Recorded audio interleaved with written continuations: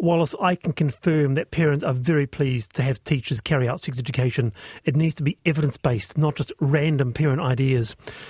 My daughters respect and love me, but they would have laughed me out of the room and teased me now. And I've got to bring this up, Steve. Would you please ask your male panel member to apologise for what he said about the leader of the ACT Party during the sex education topic? That was below par. And I have to say, I tend to agree. We talk with respect on this show, Steve. OK, I made a flippant... Do you understand what I'm saying? I made a flippant off-the-cuff remark, actually, about MPs in the ACT Party. I didn't pick out the leader. It's interesting that your listener thought I was talking about the leader. That's not what I said. But respect goes a long way. Yes, it does. And I apologise for the remark I made. It was not the remark that your listener heard, however. Right. And a big response regarding what Ali Jones saying about what should Ali get rid of.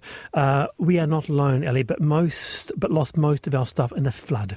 We have photos, though, and family histories, and those are what will be of value to our descendants, hopefully. Sometimes jewellery is worth keeping, but to be honest, that poncho will not really matter 3 generations later. Keep what you know. It'll be important to your descendants, and I hope that helps, says Pip. Oh, that's lovely, Pip. Thank you. And actually, I've just looked at the poncho and I think there's something living in it, so my decision has been made. Gorgeous. And that poncho is on the panel website. It is 4:37 into this. Your local sports club, made of passionate volunteers looking after the books, the maintenance and fundraising, such an essential part of the local Kiwi community. But there are fears that sports clubs will buckle under the weight of new legislation. Incorporated Community Sport Organisations, ICSOs, have until 2026 to re-register under the new Incorporated Societies Act 2022, or face involuntary dissolution. What do all those words mean? Let's talk with Christina Beerman, who's on the committee of the New Plymouth Roller Sports Club, one of the many clubs that put in a submission. Christina, kia ora. Hi, how are you? Look, there will be thousands upon thousands listening to this who are part of their local club, around the country. Explain to us what this will mean for your little local club. I guess for us, we've been around since 1954, I think. So the club's actually quite old, and we have updated our constitution as we've needed to over the years as things have developed and changed. This one is a bit different because they are adding in quite a few things that we haven't had to do before, in terms of the finances, in terms of different policy. And I guess part of the problem is that the volunteer side of it, so we are volunteers, all of us, our club is run by volunteers, that side of it puts a lot of pressure on us to be a bit, I guess, more professional, for want of a better word, in how those policies and updates are done. We're not in a position to go out and get legal advice, and it seems that in some cases that might be a must.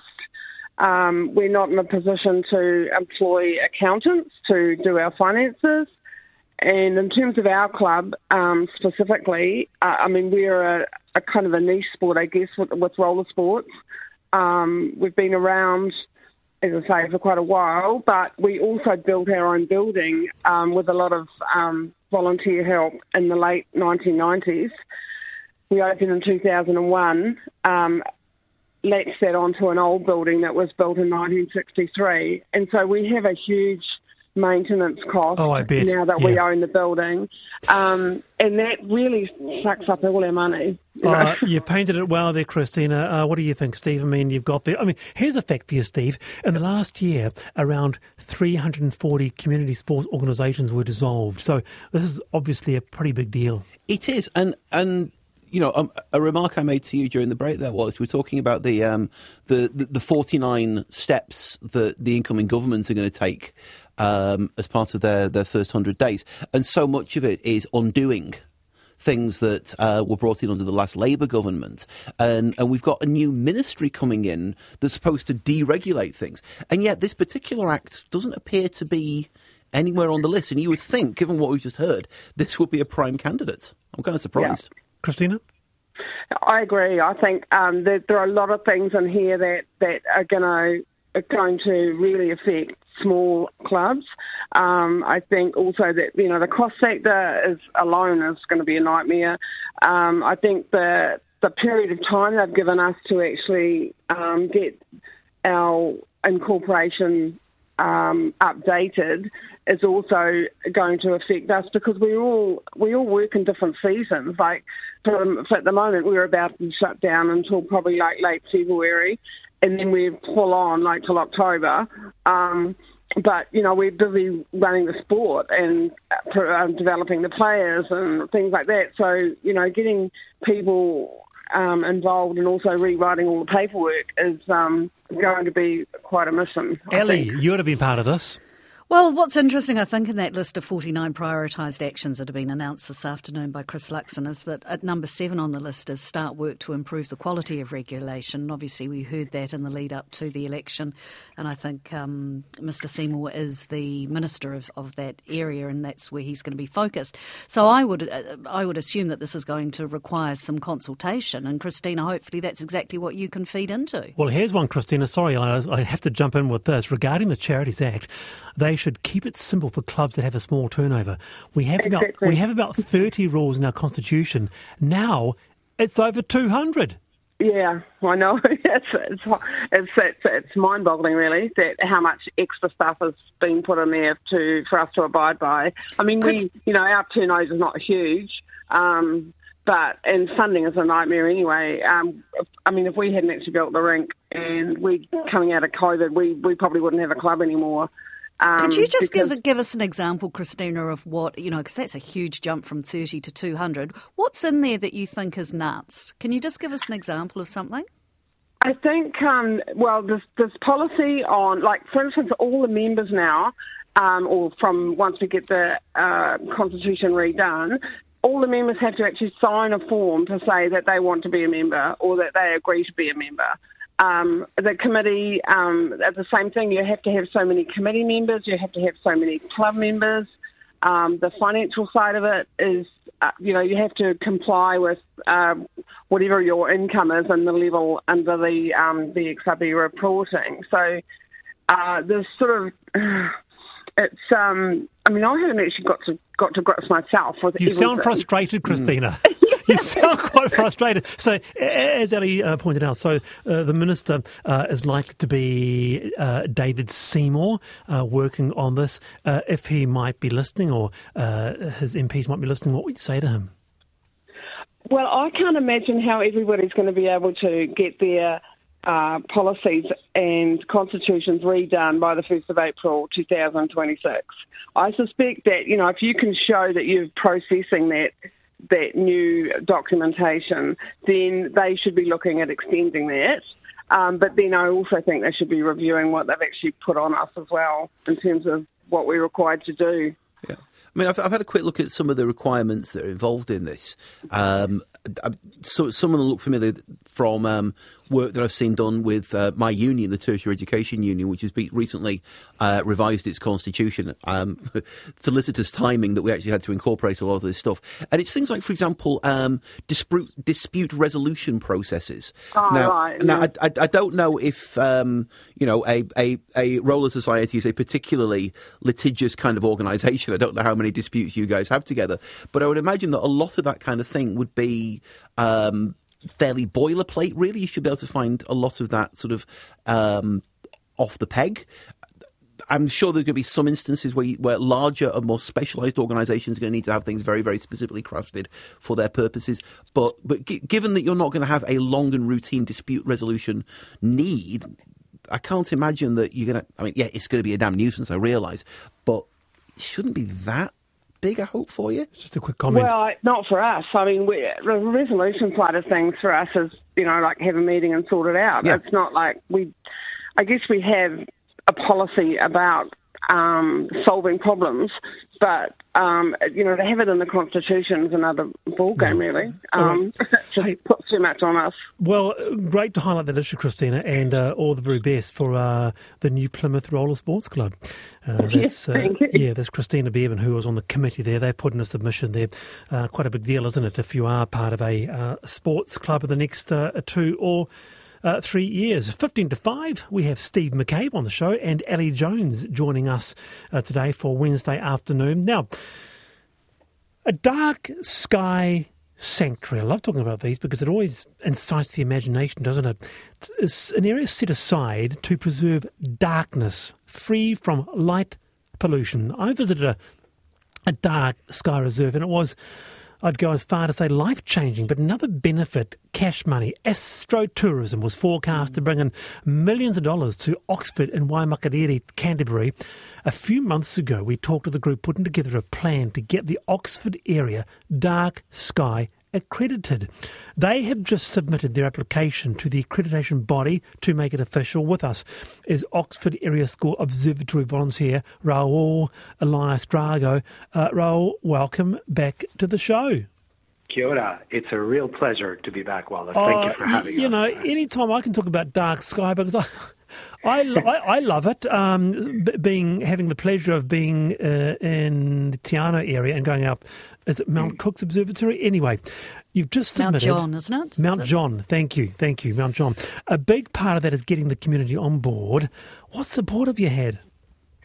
Oh, it's been a fantastic journey for us. So we started back in about March or so with, I would say, conversations with various stakeholders, so various organizations in the community, starting with the schools, the medical center, the pharmacy, the Department of Conservation, the animal and wildlife organizations, and little by little, the momentum has just grown.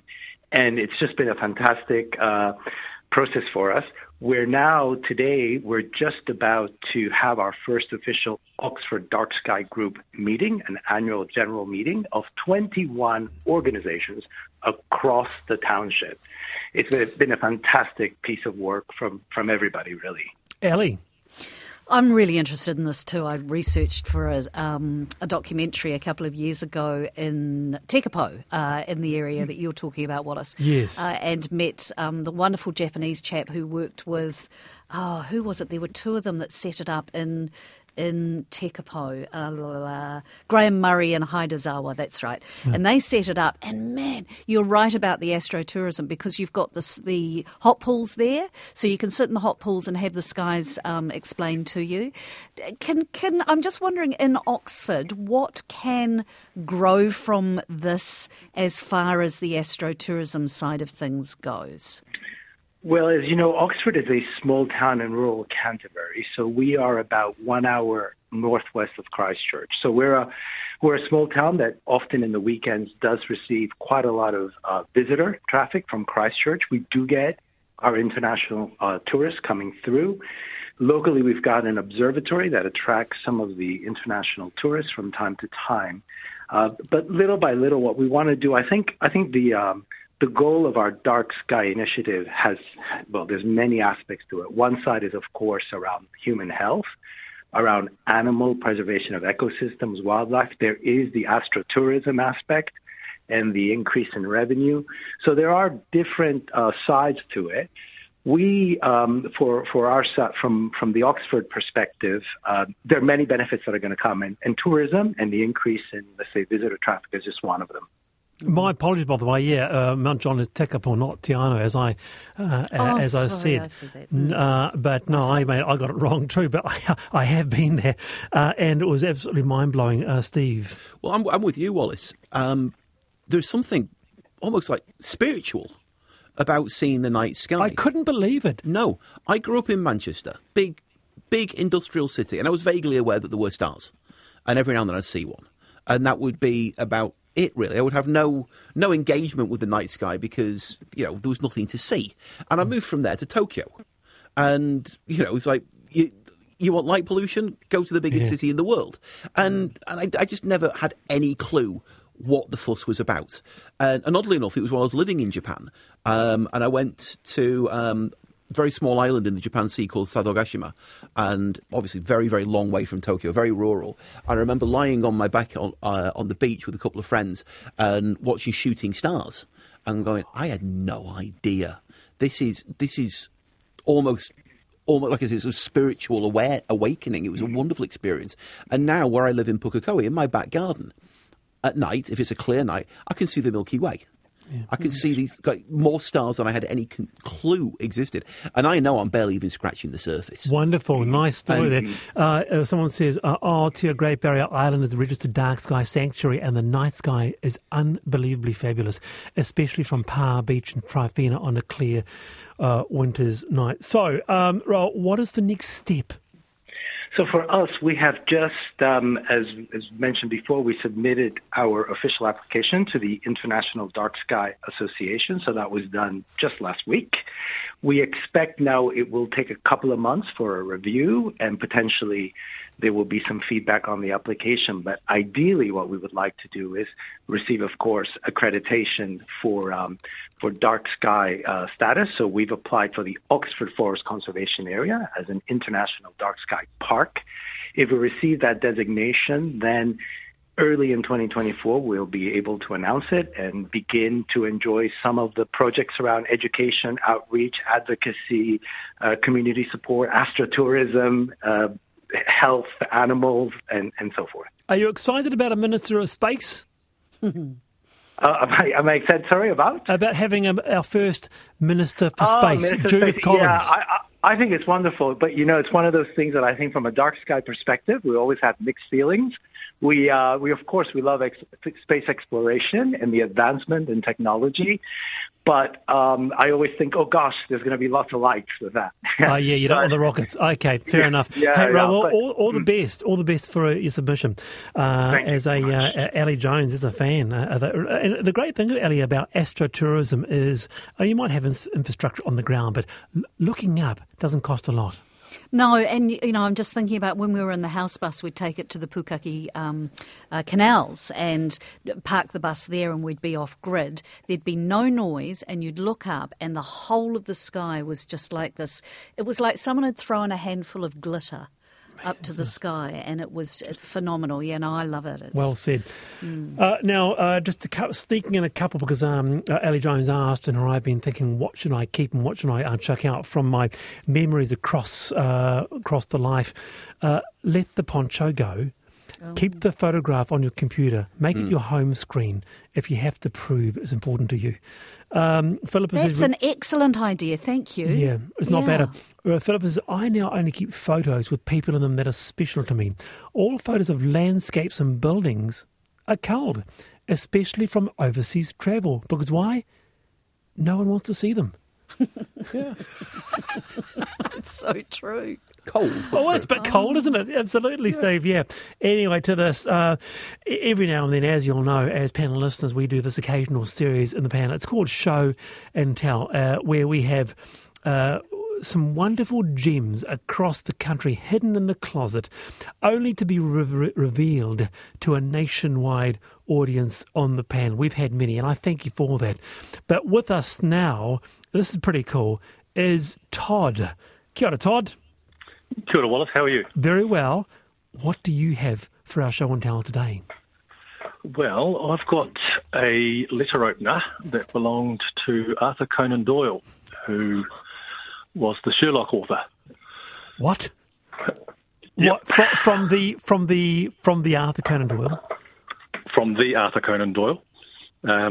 My wife's father was a historian in England and worked in stately homes, and at one point he had a very elderly personal assistant secretary, and this was in the 70s, and when she was very young, she was Arthur Conan Doyle's personal assistant, and it was gifted to her from him, and she passed it on to my wife's dad.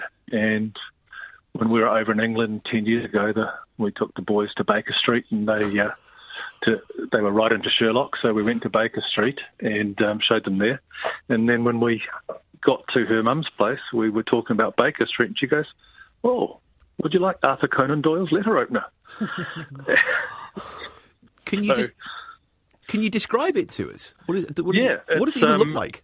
It's a brass. It's got I think it's a grouse or a partridge on the handle at the top of the handle, and it's appropriately for a murder weapon. It's quite daggery.